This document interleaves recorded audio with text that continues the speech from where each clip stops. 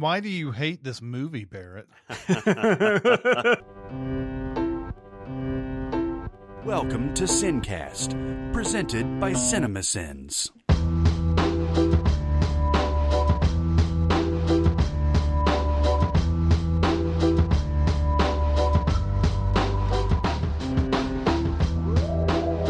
All right, everybody, welcome to the Sincast. This is Chris Atkinson from CinemaSins, joined by Barrett Share. Chang Chai.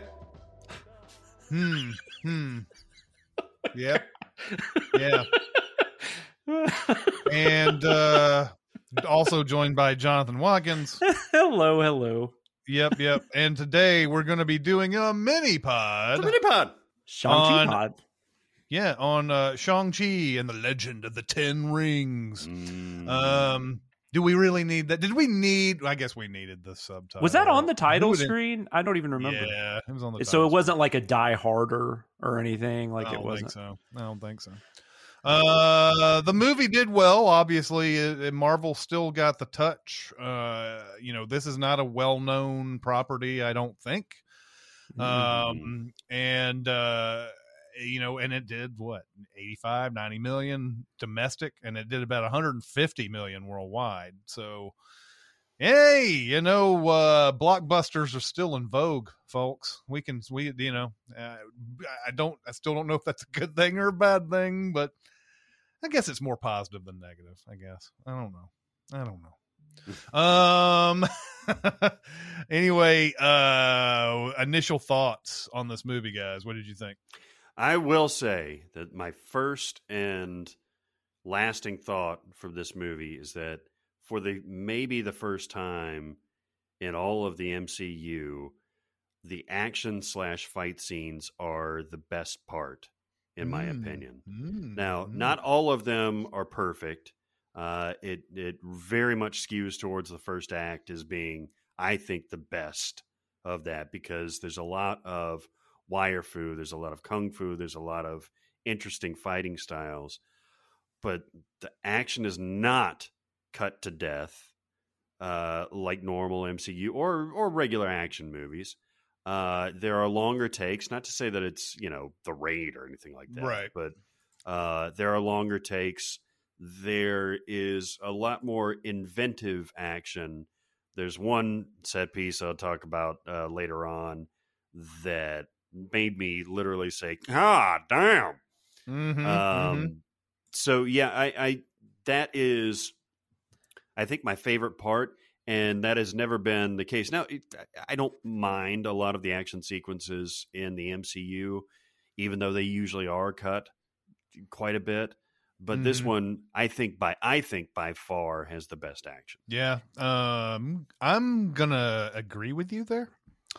I've never almost every MCU movie before this, any action scene would come up and it was too much going on the screen, too much editing, too many close-ups, just a whirlwind of what I guess modern Hollywood has deemed acceptable action on screen.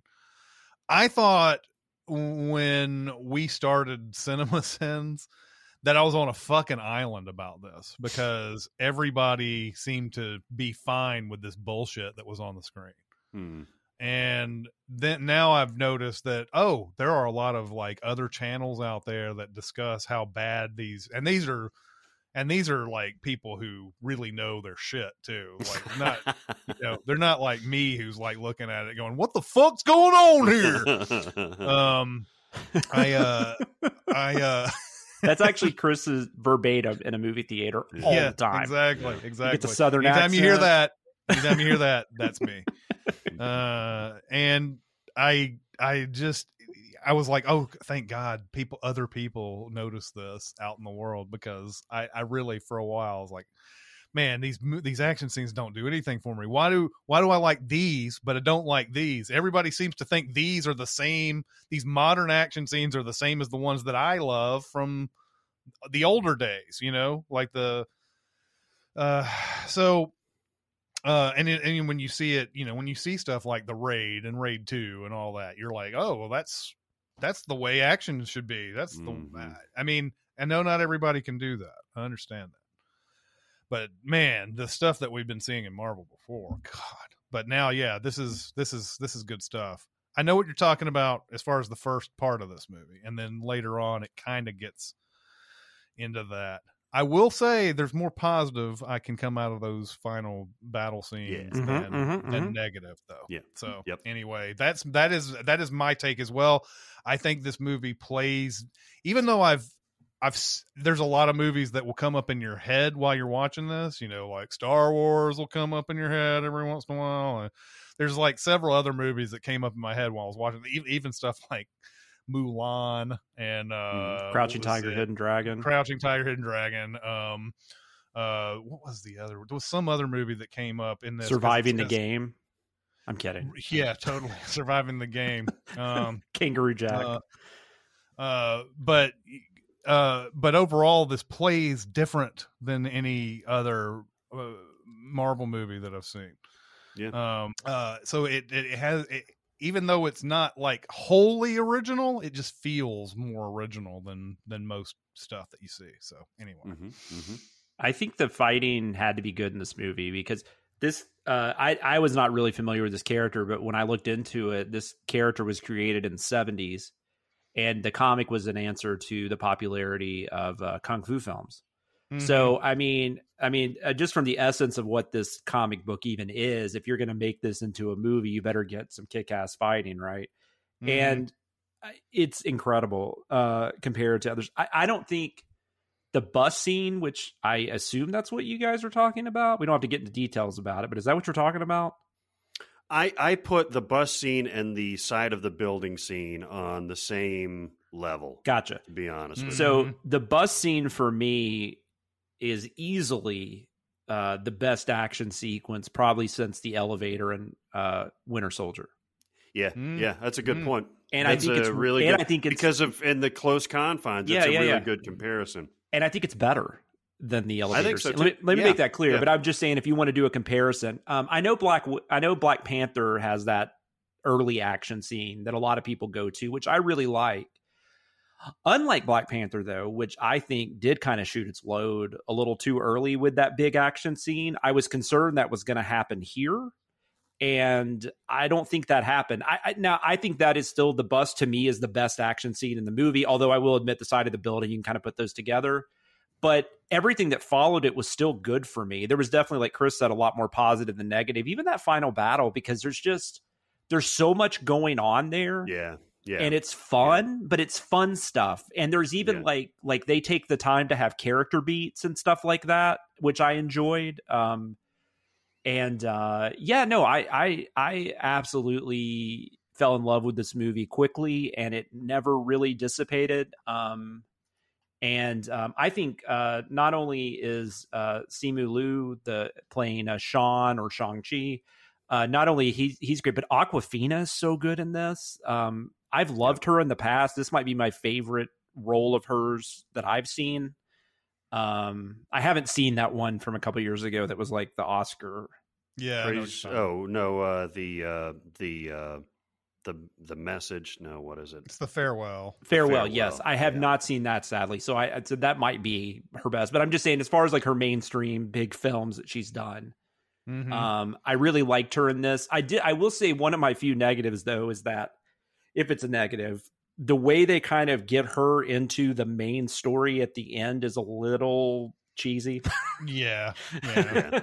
But I almost didn't mind it because I liked her so much, and I liked their friendship, because that's what this is, right? These are like two best friends. This is not, I mean, I don't want to like give anything away. I mean, there's clearly some chemistry there, but for the most part, this is just a really good friendship, which you don't see often in these types of movies. And they're not beating you over the head with either romantic interludes or non-romantic interludes. No, not at all. Anybody get jealous? Yeah, you can make up your own thing. You know, there's a scene towards the end where, hey, maybe they're feeling each other, but like it's not overt about it, and I dig that. And even the couple of moments where they hint at it, it's kind of fine. It's the grandmother asked him a question about like when they're going to get married or whatever. Yeah. I mean, and that seems perfectly within those characters. And then there's like he's shirtless in one part, and she kind of has a whoa, look to her. Yeah. Wouldn't anyone though? He looks Yeah, fucking exactly. amazing. Look, the man looks great. I love the cap to that scene there where she's like, "Where'd your shirt go?" He's like, "I don't know." Yeah. But no, I really I really love this movie. I had so much fun with this movie. I did get to see it with my daughter, and she was loving it a lot. So that was part of probably my, Totally. what I got out of it. That didn't hurt. I don't know what this is going to be. The Marvel movies are so weird on second viewings, the ones I've seen more than once. Black Panther is a great example of one I was kind of high on, and then I saw it again, and I was like, that's not as good as I thought it was. I don't think that's going to happen here, but I don't know. Yeah, I don't. Who knows? Black Panther, I thought got better for me on the second viewing, but yeah, to each his own, obviously. Yeah, we'll get into some other stuff into spoilers here, but we'll go ahead and grade it and everything. I'm going to give this an A, guys. A. That's where I'm at as well. I'm giving it an A. And I'll be honest, right now, I don't know that there's another MCU movie I would give an A to. Like, there's A minuses, but like, this might be currently, even though, like I said, I've only seen it once, so I can only go with what I'm going with now, but this is currently probably my favorite MCU movie. Wow. High praise, my man. I'm going to go with the B+, simply because, and this isn't giving anything away, second act in this movie drags it down, I think. I understand why they do it. It is a lot of character development. It's a lot of kind of family development. And I understand why it does what it does. But to me, that first act is so thrilling. And I think it builds character too, that it really slowed things down for me. So I think the pacing was a little bit off for me, but it's a B+ for me. I think it's That's excellent. great. The highs are super high, and the lows are just kind of like, I wish they would have maybe snipped a little bit here, but no real complaints. Why do you hate this movie, Barrett? I will say, one more thing before we get into the spoilers. There's something to be said. I think we may have said this in the Black Panther mini-pod. There's something to be said about representation that cannot absolutely go unnoticed here. The fact that this is almost an entirely Asian cast, Asian American cast, Asian cast, in an MCU blockbuster movie, with a property, as you said, Chris, that is not well known, is pretty fucking amazing to me. I think that should be applauded. I think it is shown to be just as Black Panther to a much larger extent because of, there's no pandemic going on. But I think the response has shown that, you can get non-white people as heroes in your movie. And if it's a good movie, people are going to dig it. And so for that, I mean, it earns all the bonus points for me, just like Black Panther in a very different context, obviously. Well, and domestically, isn't Black Panther number 2? Isn't it just behind Endgame? I know that Black Panther was still playing when Infinity War came out. Yeah, exactly. It was. And domestically, it beat Infinity War. Yeah, it was the number one. Infinity War by far and away beat it worldwide. Yes. But yeah, exactly. I mean, if it shows that you can do this. Now it is buoyed a lot by the Marvel brand, but you also have to think about stuff like Crazy Rich Asians that came out a couple years ago, and it slammed at the box office as well. So, absolutely. So yeah, it goes to show that you can do this and make money and not, stop being an asshole. As long as you have Awkwafina in there as a wacky sidekick. That's true. Awkwafina. I do want to say though, going back to Black Panther real quick, all I meant was that that was one where it was like an A the first time I saw it, and then the second time I saw it, it was like a B+. So no, dude, I understand. The fucking rhinos at the end of that movie are so obnoxious. Why do you hate Black Panther? I know, man. I'm terrible. Spring is in the air at Littleton Coin Company, and we want to help you brighten your collection. Visit us at littletoncoin.com all month long to enjoy 15% off your purchase. With a wide selection of coins, paper money, supplies, and more, Littleton Coin Company has something for every collector's taste. Use promo code SPRING at littletoncoin.com for 15% off your purchase all month long. Restrictions apply. Littleton Coin Company. Serving collectors since 1945. Okay, let's go ahead and go on to spoilers because Barrett's bringing something up that I also found a little bit lacking about this movie. No spoilers! Kevin Spacey is Kaiser Soze. He's Luke's father is actually Darth Vader. She's the sister and the daughter. They just No. I'm reading the books. So yeah, the plot of this movie is a little silly. It's a little silly to me. I know what you're talking about, Barrett. You're talking about the when the revelation that he was being raised as this assassin, and then he leaves his dad, and then he changes his life, and becomes this like wholesome guy without any other, without any kind of therapy or any kind of, like how does one just do that, right? Yeah. Is that what your point? Is that what you were pointing out? That is definitely one thing. I mean, the revelation that he is this assassin, and then the kind of switcheroo about I couldn't go through with killing this guy. Oh yeah, by the way, I did kill this guy. Mm-hmm. There's that, and then as much as I love Tony Leung in this role, and in The Earth, like I'm a fan of his. He's great in this movie, but like. I think they spent a lot of time on character development, but not on the 10 rings. Like we don't really know what the 10 rings honestly do. And I think we know why, right? Like they're going to explore that in the next whatever iteration of the story is. Yeah, I mean that's a problem, right? That's a problem with modern day MCU movies is that let's set this up. Let's not explain it just yet. Let's put it in a second movie, even though we have perfect license to do it right here. That's the you mentioned the do we need the subtitle on this, The Legend of the Ten Rings? If you're gonna make The Legend of the Ten Rings your tagline. No, that's true. Tell the fucking legend. And more Tony Leung in this movie. All we know is that it shoots sometimes and it comes back and it glows on this guy and it does this. Like I don't necessarily need all the backstory on the Ten Rings. But also, I expected a little bit more on that, you know. Hey, and more Tony Leung wouldn't have been a bad thing. He's such a great villain too. Mm-hmm. Like, well, I guess we can say we're in spoilers. He's the Mandarin. Did I say that right? Why did that not sound right? Yeah, he's the Mandarin. That's right. He's an orange. They tell a long story too. About, like, which I thought was really cool. They fear an orange.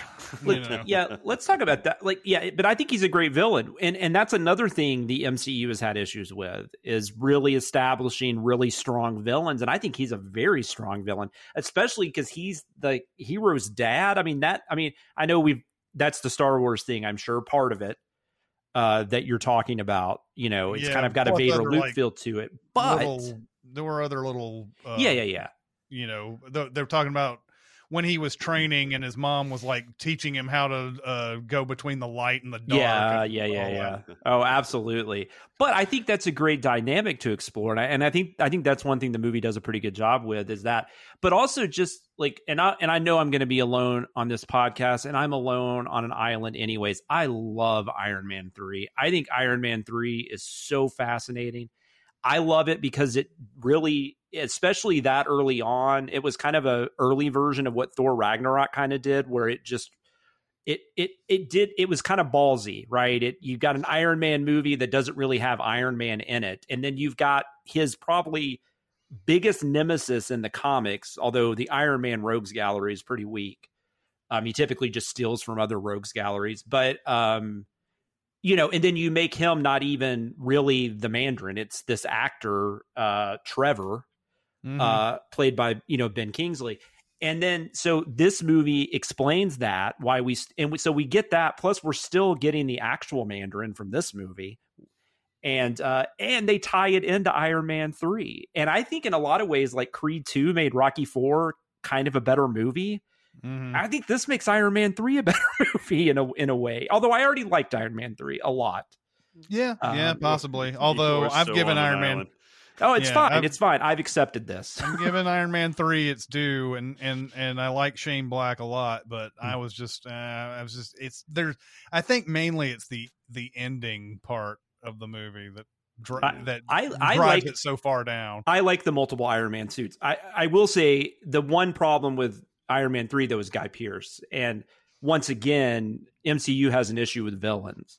Mm-hmm. And especially when you go from how they've established Ben Kingsley as this badass, and then he ends up being an actor, and then you go to Guy Pearce. I totally get why people don't enjoy that, but I just think that was so ballsy to do that with the character. I actually like that plot point, though. Yeah. I like the idea of a mega villain wanting to blame it on somebody else while he does all the real shit and everything. I like that idea. Cool. I don't have any emotional ties to the Mandarin, especially back then, that made me go, oh, they did it. They used an actor instead. Fuck you. I wasn't like that. And then we get Trevor back in this movie, and Ben Kingsley he's fucking hilarious. Yeah, he's great. He was cracking my daughter up. She doesn't know anything about British actors and stuff. I mean, that means nothing to her, and she thought it was just really funny. And you get like a gizmo, right, with Morris. Mm-hmm. Yep. The movie has like a gizmo, and it's adorable. That was another thing that came up, and I was like, Gremlins comes up in this in my head, and the other one that I couldn't think of during the opening, the non-spoiler, was The Hobbit comes up, because it's this it's them having to fight a dragon at the end that can destroy the town and all that. So the Hobbit sort of came up in my head too during this movie. Well, and Peter Jackson was originally supposed to direct this, but he wanted to make it into 3 films, so they said, yeah, fuck yeah. you. And Disney hates money. Yeah. So but the thing that I thought was silly about this movie was just the I mean, I was just kind of like, okay, I could do without this. I mean, it's not like something that holds a huge, I don't know if it holds a huge weight over the movie, but the fact that the Tony Leung's character thinks he hears his wife's voice behind this big, huge, shield that's keeping the dragon in. I don't even know if it's a dragon. It's some sort of serpent or something. I don't know. Some sort of Cthulhu. But I know what you're saying. Type of thing. Dweller in darkness. Yeah. Right. And he thinks he hears her voice and that he needs to save her. And of course everybody is, I'm sure there's, if I think about this long enough, I'm sure there's some sort of metaphor to all this, of someone thinking they hear voices and everybody else is telling them, no, you don't hear the voices at all. I saw this person die and everything, but I just thought that was just kind of a silly thing. I don't know. What did you guys think about that? What that whole that plot point? I bought the delusion. Because the guy's been around for so long and he lost the only thing that made him human. I thought that rang true. I mean, she made him give up everything. He loved her so much, he gave up everything. So when she died, rings that we know so much. he dove all the way back in. I think the disconnect I'm having is that isn't her deaths off screen? Aren't we just seeing Shang-Chi watch it from afar? Like the camera's on him when she dies, right? Yeah. Yeah. And then so we we just don't see get the aftermath when he's coming back from the grocery store. So I guess the movie is trying to give us some sort of doubt maybe about all of this, about what he saw because he was a kid, and they don't actually show it. And I wouldn't be surprised if she does end up, because this is a Marvel staple, she is alive somehow. But no, he comes back. The father comes back and sees her dead after she wiped out that whole Iron Clan or whatever it was. Did he see her body? Yeah. Because he came back with grocery bags or whatever the fuck it was. Yeah, so I don't know. I didn't feel a grocery bag. Yeah, he came back with bread sticking out and fucking escarole or whatever. Oh, there's always bread sticking out. I don't know. I just sort of had a disconnect because I didn't see her death really. I mean, yeah, they buried her and they whatever, but I was just sitting there. Why does he think so he believe so much that that's her when he's burying her and everything? So I was having if there was some aspect in the movie where she could be alive somehow, that's something that movie, I don't think this movie addressed, right? Right. You're right. There wasn't some magic. There wasn't some magic or potion or, something that, she has in her body or something that keeps her alive. There's nothing like that. So I was just like, where did this delusion come from? I don't know. Anyway, I do understand it though. From your point, what you're saying is she was so important to him. The fact that he hears her voice makes him believe, and that's enough for him. Yeah. But at the same time, it would have been nice to actually have seen her kicking all that ass before she died, because that's what she was doing. Know. By the way, the one fight that we didn't mention yet, it may be my third favorite fight, is the one between her and him at the beginning. Yeah. Where it's fucking ballet. This is what that was the Crouching Tiger, Hidden Dragon thing. Yep. It's the best kung fu movies. Do so this, good. man. Where it's so graceful. They're fucking flirting in the middle of this battle. Nobody has ever stood up to this dude, and she is just whipping his ass. And it's so gorgeously done. It puts it right out of the gate as a great opening to this film before we even get to Shang-Chi. It's just beautifully done. It's kind of hot too. Like he's getting he's like elated by the whole thing, right? Like he's kind of like, ooh, what is this about? 10 rings or turning into 20. I'll show you. Yeah. I'll show you some 10 rings. Come on. Yeah. That's what. Did they explain why she was able to hold? She does say that because she's protected by the bamboo forest or whatever it is that she's. She says something to that effect that's the reason why she was able to hang with him. So why is it that they're having such a hard time hanging with him later on? Is it because it's not in the forest anymore, or is it because I think she was special. And I think that's why she was the guardian of Tai Lo at the gate. Of course, is that he spends most of his time at that portal more than he's fighting them. He just kind of does a little bit of things and then flies off into the door. And I think maybe the Ying Nan, which is Michelle Yeoh's character, who's also really good in this movie. It's always nice to see her. Yeah. I think maybe she had, I believe she showed she had a little bit of powers, right? But like the army of people that were protecting the village, like I don't know that they really had, they were just a really well-trained army, I think. And then they were fighting his army. And then, like you said, he's kind of over at the portal. They do that thing that a lot of movies do though, where they section off the different villains. So like Shang-Chi goes and fights his dad. And then Michelle Yeoh ends up taking the big, like the white dude with the machete for an arm or whatever, or hand sword. And I just thought that that just seems to be the thing. Like you all of a sudden you have tears breaking down. They do this in Star Trek all the time. Yeah. Talking about battles that did sort of lose you a little bit, although I have positives to say about it. The end where we have this big, huge, like fucking creature that comes out of the portal, and then we have the underwater dragon. Who is it that summons that? And I can't remember. Well, I mean, Shang-Chi and his he goes memories down of his water. Mother, essentially. Yeah. Yeah, I got the impression that was kind of like his mother's spirit coming up through Helm or something, and then they definitely don't explain it. It's just it's magic. But when all of that's going around, you got all those little wombat things flying around, whatever the fuck those are, and, little soul suckers. Yeah, soul suckers, whatever, and they're flying around.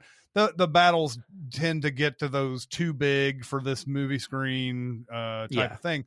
However, they are very visceral. There is something about the way they're shot that makes it better than your average. Oh my God, look at all the shit that's going on the screen, and I can't quite put my finger on why they're better. But I was sitting there going, I was really involved. I think in those. I think the effects I think the FX work in this is really good. Like because it is CG obviously, but it's kind of one of those things. And I mean, this is maybe a weird comparison, but like when you're watching like Terminator 2, you know, you were like, this could not have been done like 10 years ago. And like, I don't think this movie could have been done like 10 years ago. Cause I think the advancements in CG, and I don't know, cause I don't know a lot about CG effects. So I don't know what it takes to make it better other than just technology. I don't know how much I'm sure the human hand has something to do with it, but I don't know, but it did like I'm typically, when it's just CG, it starts becoming almost everything kind of runs together and it's almost nonsensical. But here there were like clear parameters and it just looked cooler than it usually does for whatever reason. And it was a great visual experience. The score in this movie is really fucking good too. Before you skid off to the score, I don't know if this has anything to do with the render, the way these battle scenes at the end looked, or whatever. Yeah. But I don't spend a lot of time watching the credits. Of course, here I was there. I was watching till the end for whatever bullshit scene they had at the end. and I noticed a credit for a LIDAR team, an LIDAR team. Oh, okay. It sounds like. From what I could tell of the credits, they map the 3D and they shade the 3D. That's what they do. And I'm wondering if that was part of whatever. Now, I mean, it could be just 3D effects, and I'm totally not knowing what I'm talking about here, but there definitely was something going on with these special effects. Now, the creatures that run around in the town and everything, those still look like fucking cartoons. Yeah. Those aren't really like, those are like the rhinos and Black Panther, like you're talking about like the lions or the ligers or whatever the fuck they are. Yeah. But Morris looked really good. The Ben Kingsley's pet, it wasn't Morris. I think that's right. He looked, or he or she, I don't know what that was supposed to be. It didn't have a butt or a face. So right. Well, we would have been able to tell if it had a butt. When Ben Kingsley says that about like when he realizes that they can see Morris too, and he's so excited because he thought he had been going crazy this whole time. Yeah. Anyway, sorry. But yeah, you were talking about the score. I agree with you, by the way. That was something that I kept on humming in my head, that main theme that they play a million times, but I loved that as well. And the soundtrack, I mean, the song that's playing on the bus, in the bus scene, really ramps it up for me. I can't remember who the artists were on that. I don't remember that song. But God, that bus scene, man, that bus scene is... once it starts going crazy and they put that music in, that music really ramps it up. So. And what I loved about the beginning of that scene is we find out that he knows everything. So, because I just assumed this was going to be another guy discovers he has powers and he has a shitty dad, and we're going to have to see him grappling with all this. But like, he's already in that headspace, right? So that is awesome, because it's not just an origin story. Now, we learn what we need to learn about him through Katie, which is the Awkwafina character, because he has to explain things to her. But they do that in an interesting way. It's like, the script to this is really good. It's well-written exposition. It looks like Destin Daniel Cretton also co-wrote it with Dave Callahan and Andrew Lannon. I don't know. It's a great script. But that bus scene is just the act. That did feel like The Raid to me a little bit. Like that was, I mean, I know it's not quite on that level, or John Wick or whatever, but as far as more recent stuff goes, but I've definitely never seen anything like that in a Marvel movie. Never. No.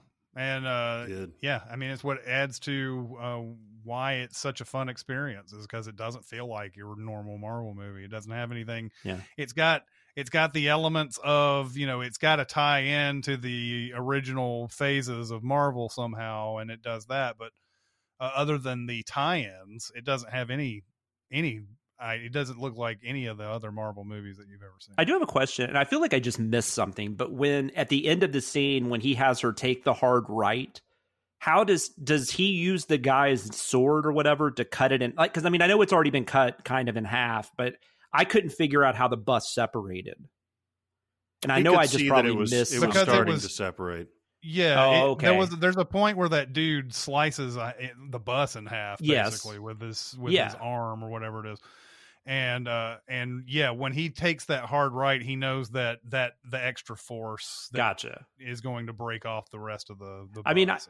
Yeah, and like I said, that's definitely not a complaint. I mean, there's so much going on in that scene. I'm sure I'm going to see many different things next time I watch it because it's just it's awesome. I do have a complaint about the fact that once Shang-Chi gets his costume, it's got to look like every other fucking costume that every Marvel character ever gets. And he even looks like everyone in the army. That was weird to me because his sister gets like a different color. She gets like a gray outfit, like a gray costume or something. Yeah. And he just gets a red one, and he just looks like everybody in the army. I thought that was odd. Well, but he just looks like everybody in the Marvel universe. I mean, Spider-Man has that same pattern. Iron Man has that same. That's pattern. true. No, that's true. Yeah, you're right. Ant-Man has that pattern. I mean, it's fucking goddamn it. I get it. You like the color fucking red, and you like those fish scale looking things. You know, come on. I've heard a lot of people saying they're At least excited. these to are see, dragon scales. That's true. I've heard a lot of people say they're excited to see how he fits in with like how they work him into like whatever's coming in the future. But I kind of just want to see him in his own movies. Like, I don't think I really care. Like, you know what I'm saying? Like, I don't want him to be. I don't know. I don't want him to be like only like what am I trying to say? His part cut like in eighths because we've got to deal with all these other characters. Mm-hmm. Yeah. I mean, that's going to happen if it is. If he's in an Avengers movie. I mean, this is why Captain Marvel appeared for like 8 seconds in Endgame. God, that scene, by the way, sucked. the hologram things. Yeah, the mid-credit scene or whatever. Yeah. That whole like, I don't have her number. She always says that doesn't even make any fucking sense. Like, what are you talking about? Why would she say that? Yeah. None of that made sense. The only thing that was kind of funny about that was the karaoke. Yeah, that was good. I'm still trying to figure out how the hologram meetings happen, man. I just don't get it. Like, we always see it from the perspective of the boardroom where the holograms are sitting there doing they never go back to where these people are coming from, where they're supposedly in this meeting. Like, are in a holodeck of some sort, and the holodeck puts them virtually into the board meeting, and they can point to things. Yeah. And what are they doing? I mean, I get from a logistical standpoint, I'm sure they do that because they can film them at their home or whatever. They, just like I assume Wong's in this because that way they don't have to pay like Benedict Cumberbatch or whatever, which I love Wong probably more than I like Doctor Strange. So that's fine with me. One other movie that this reminded me of was it Raya and the Last Dragon, or was it Raya and the Last Dragon? It's Raya, yeah. It's Raya. Yeah, that's another one. And another movie that Aquafina exactly. No, there's that, and to be honest with you, Prisoner of Azkaban. Because of the Soul Suckers Dementor type of thing. You've got this whole, tension building thing at the end where if he sucks the soul of our dragon, we're toast. And like, he takes so long to suck that dragon's soul. Yeah. I'm sure he's got a big ass soul. It's because he's so big, man. He's that got soul, a big soul. Soul has to be as big as his physical body. He's been sucking soul. He sucks Tony Leung's soul, and he's thousands of years old. I don't, and I'm sure they'll find a way, especially with this whole. There's going to be multiverses, so I'm sure they can bring Tony Leung back, and they can bring the Mandarin back because it'll be a different reality or whatever. But I didn't really necessarily think he needed to die. I don't know. That was just kind of like, it was kind of one of those things where I get why they did it, but I was also like, well, that sucks. Yeah. He was only in 25 minutes of this movie. Like, I want him back, And just as an aside, I think we talked about it in the pre-show or whatever, and it might end up in outtakes or whatever, but Tony Leung is awesome. He's a legend. Yes. And if you haven't seen, he's in Infernal Affairs, which a lot of you will know. But if you haven't seen Hard Boiled, you'll want to see that as well because he's amazing in that. Talk about great action scenes.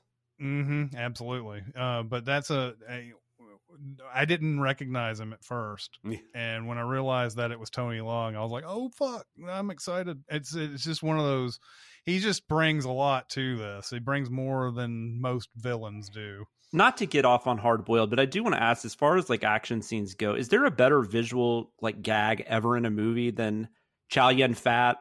Is he on fire, or like his leg is something's burning on him? He's on fire, yeah. And the baby he's holding urinates on the fire and it goes out. And if you haven't seen Hard Boiled, I hate that I spoiled that for you, but it is just, I don't know. I mean, I guess John Woo came up with it. I don't know, but whoever came up with that visual gag should win all the awards. He says, thank you, you little piss pot, or something like that.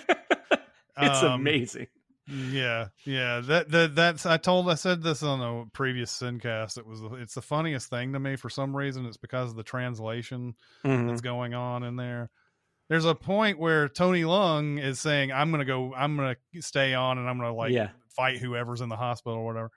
And he's like, and it's, there's a fire going on and all that, and Chow Yun-fat's trying to tell him not to go. And he's like, I'm going to go anyway, or whatever. And he leaves, and he's like, Moya! Something like that. And the translation is bullshit.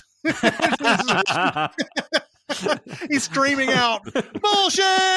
It's just so funny to me. It's probably it's probably not even the proper, like the exact proper translation, but that's the closest they could come up with. I think the thing with this movie, though, to get, I guess, back on that, and I think we've kind of discussed this does have a lot of the same stuff we've seen in other Marvel movies, which, and that's just kind of one of those things that you're going to give into or you're not. I'm not trying to say this is a unique experience, but I do think that this ends up being kind of like Chris and I, when we were talking about Free Guy a few weeks ago, this kind of, to me, becomes the best example of what they're trying to do. Like, I think the comedy, like this movie is really funny, which we've kind of mentioned that, but like, other than maybe like Spider-Man Homecoming with all the high school stuff, I don't know. MCU doesn't get comedy great all the time. It's mostly like broad gags and stuff. This one has, especially with, Shang-Chi and Katie's relationship, their friendship, they play off each other so well. I mean, Awkwafina's dynamite. I'm so glad she's become as big as she has, because I would like to see her in everything. I mean, she's amazing. The stuff with them's funny. Ben Kingsley is hilarious, I think. Coming back as Trevor. There's a great moment in that final battle with him. Like I said, the final battle has all these character beats, and there's that moment where Morris thinks he's dead. And then he's like, oh, I'm okay, brother. I'm just acting. And he goes back he lays back down or whatever. Yeah. The action, like we've already said, is some of the best in the series. We arguably maybe the best fight sequence ever in a Marvel movie. Visually, we've already discussed how good it is and how it seems to separate itself from a lot of the visual vomit, basically, that we've seen in a lot of the other movies. I just think this is like, if this is like the ceiling the MCU is striving for, I think Shang-Chi hits it. Yeah. Absolutely. And I think people are responding to it. I mean, it's got great critical scores. It did very well at the box office.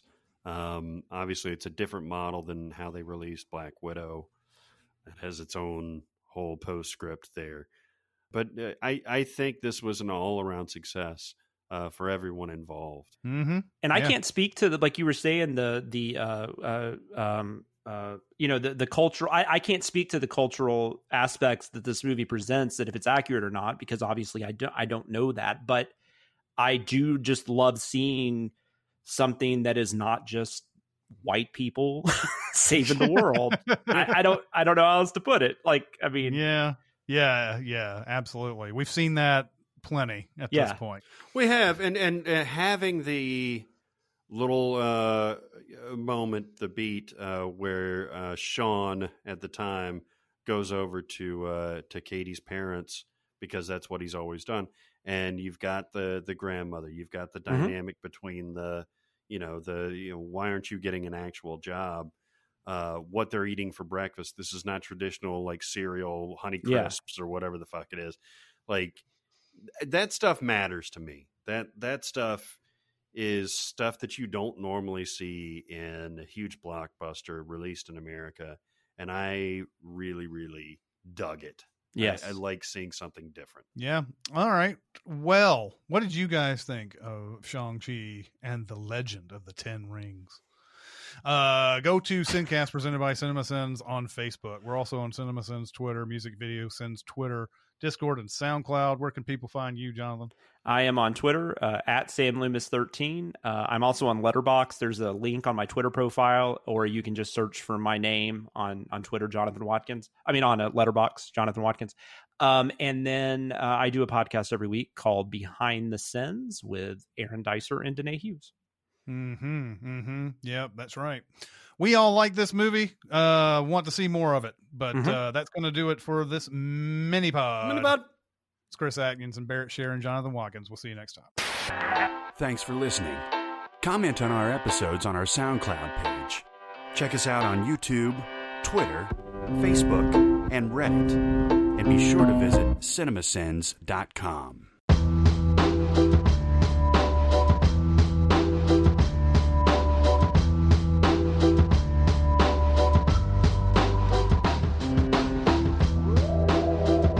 What about Abomination? Did I miss something? Abomination is who he was fighting in the ring. Oh, yeah, and that was Or in the cage, that was I Tim should say. Roth from Incredible Hulk. Okay, I didn't realize that was It who is. that was supposed to be. I don't think he had any lines. I think it was just like He just kind of like, yeah, because he made some. Wong was talking to him, and he just, he would say stuff. But yeah, no, I that had was no idea that was Abomination. supposed to be Abomination. Well, because he looks a lot better than he did in the Incredible Hulk. The Incredible that Hulk, too. man, And was looked he like not? shit. I was thinking he was red. I've only seen the Incredible Hulk once. No, they look exactly the same. Nearly Okay, in that movie. I'm It's thinking of like something else. Barely then. can tell them apart sometimes. Yeah, which makes a really good final battle, by the way. Sure does. Yeah, I mean, I You saw sound that good. in the theater. I didn't have much of an opinion on it. I think actually I watched some of it in the last couple of years because Meredith watched everything before Endgame because she Really? hadn't really seen. Well, she had only seen a couple movies. She had seen like the Captain America movies, and like maybe she saw a couple in the theater with me, like the Avengers, and like it was stuff that came out around when Mackenzie was born because we would take her to the drive-in when she was a baby because that was something easy to go do. Yeah. So she saw like all the 2011, 2012 stuff, but there was a decent amount she hadn't seen. So she just started at Iron Man and watched it all like in 2 weeks. I didn't mind the Incredible Hulk, but I think didn't in the hate it, but minority. It's usually at the bottom of the list for well, and it's just people ranking. Edward shit. Norton's just not involved anymore. So I don't know. It's just weird, but I remember him being good. I mean, everybody's been good, He's right? always good. Eric Banya was fine. Banya? Or is it Banya? Eric Banya? What is it? That's the first time anyone has Bana. ever pronounced it. Bana. Eric I knew Banya. that. I knew it was Bana. Like there's I don't a really like like good. Hispanic thing on top of it. It's Eric Banya. Yeah, and he's like Australian, right? Yes. Yeah. It's Eric that- Bana. Jean-Claude and Tom Everett Scott, if you ever want to check that Ooh, out. little Tommy Evs. That's what Jean-Claude's the villain. Ever since I saw Dead Man on Campus, I was like, "There's a guy I want to see starring alongside Jean-Claude Van Damme." Yes, yes, and appearing suddenly at the end of La La Land. That's right. That's right. I was like, "Why hasn't this guy been in Jean-Claude Van Damme movie yet?" An American Werewolf in Paris. Right. That might have been good with Jean-Claude. You never know. Oh God, that was so horrible. I've only seen it the one time. I've never. Oh my God, that especially at the end where they're fucking bungee jumping off the is it the Notre Dame Cathedral or I think so. and the ring gets lost and they catch it in the midair. Oh Wow, my you remember God. way more than I do. It's the only thing I remember about That is because all these Julie 90s Delpy. movies are starting to get like second looks from people. That's one I haven't heard anything yet, so I'm hoping it stays. Yeah, exactly. Stays buried with whatever his name is. I don't Yeah. need people trying to convince me that's a good movie on Twitter.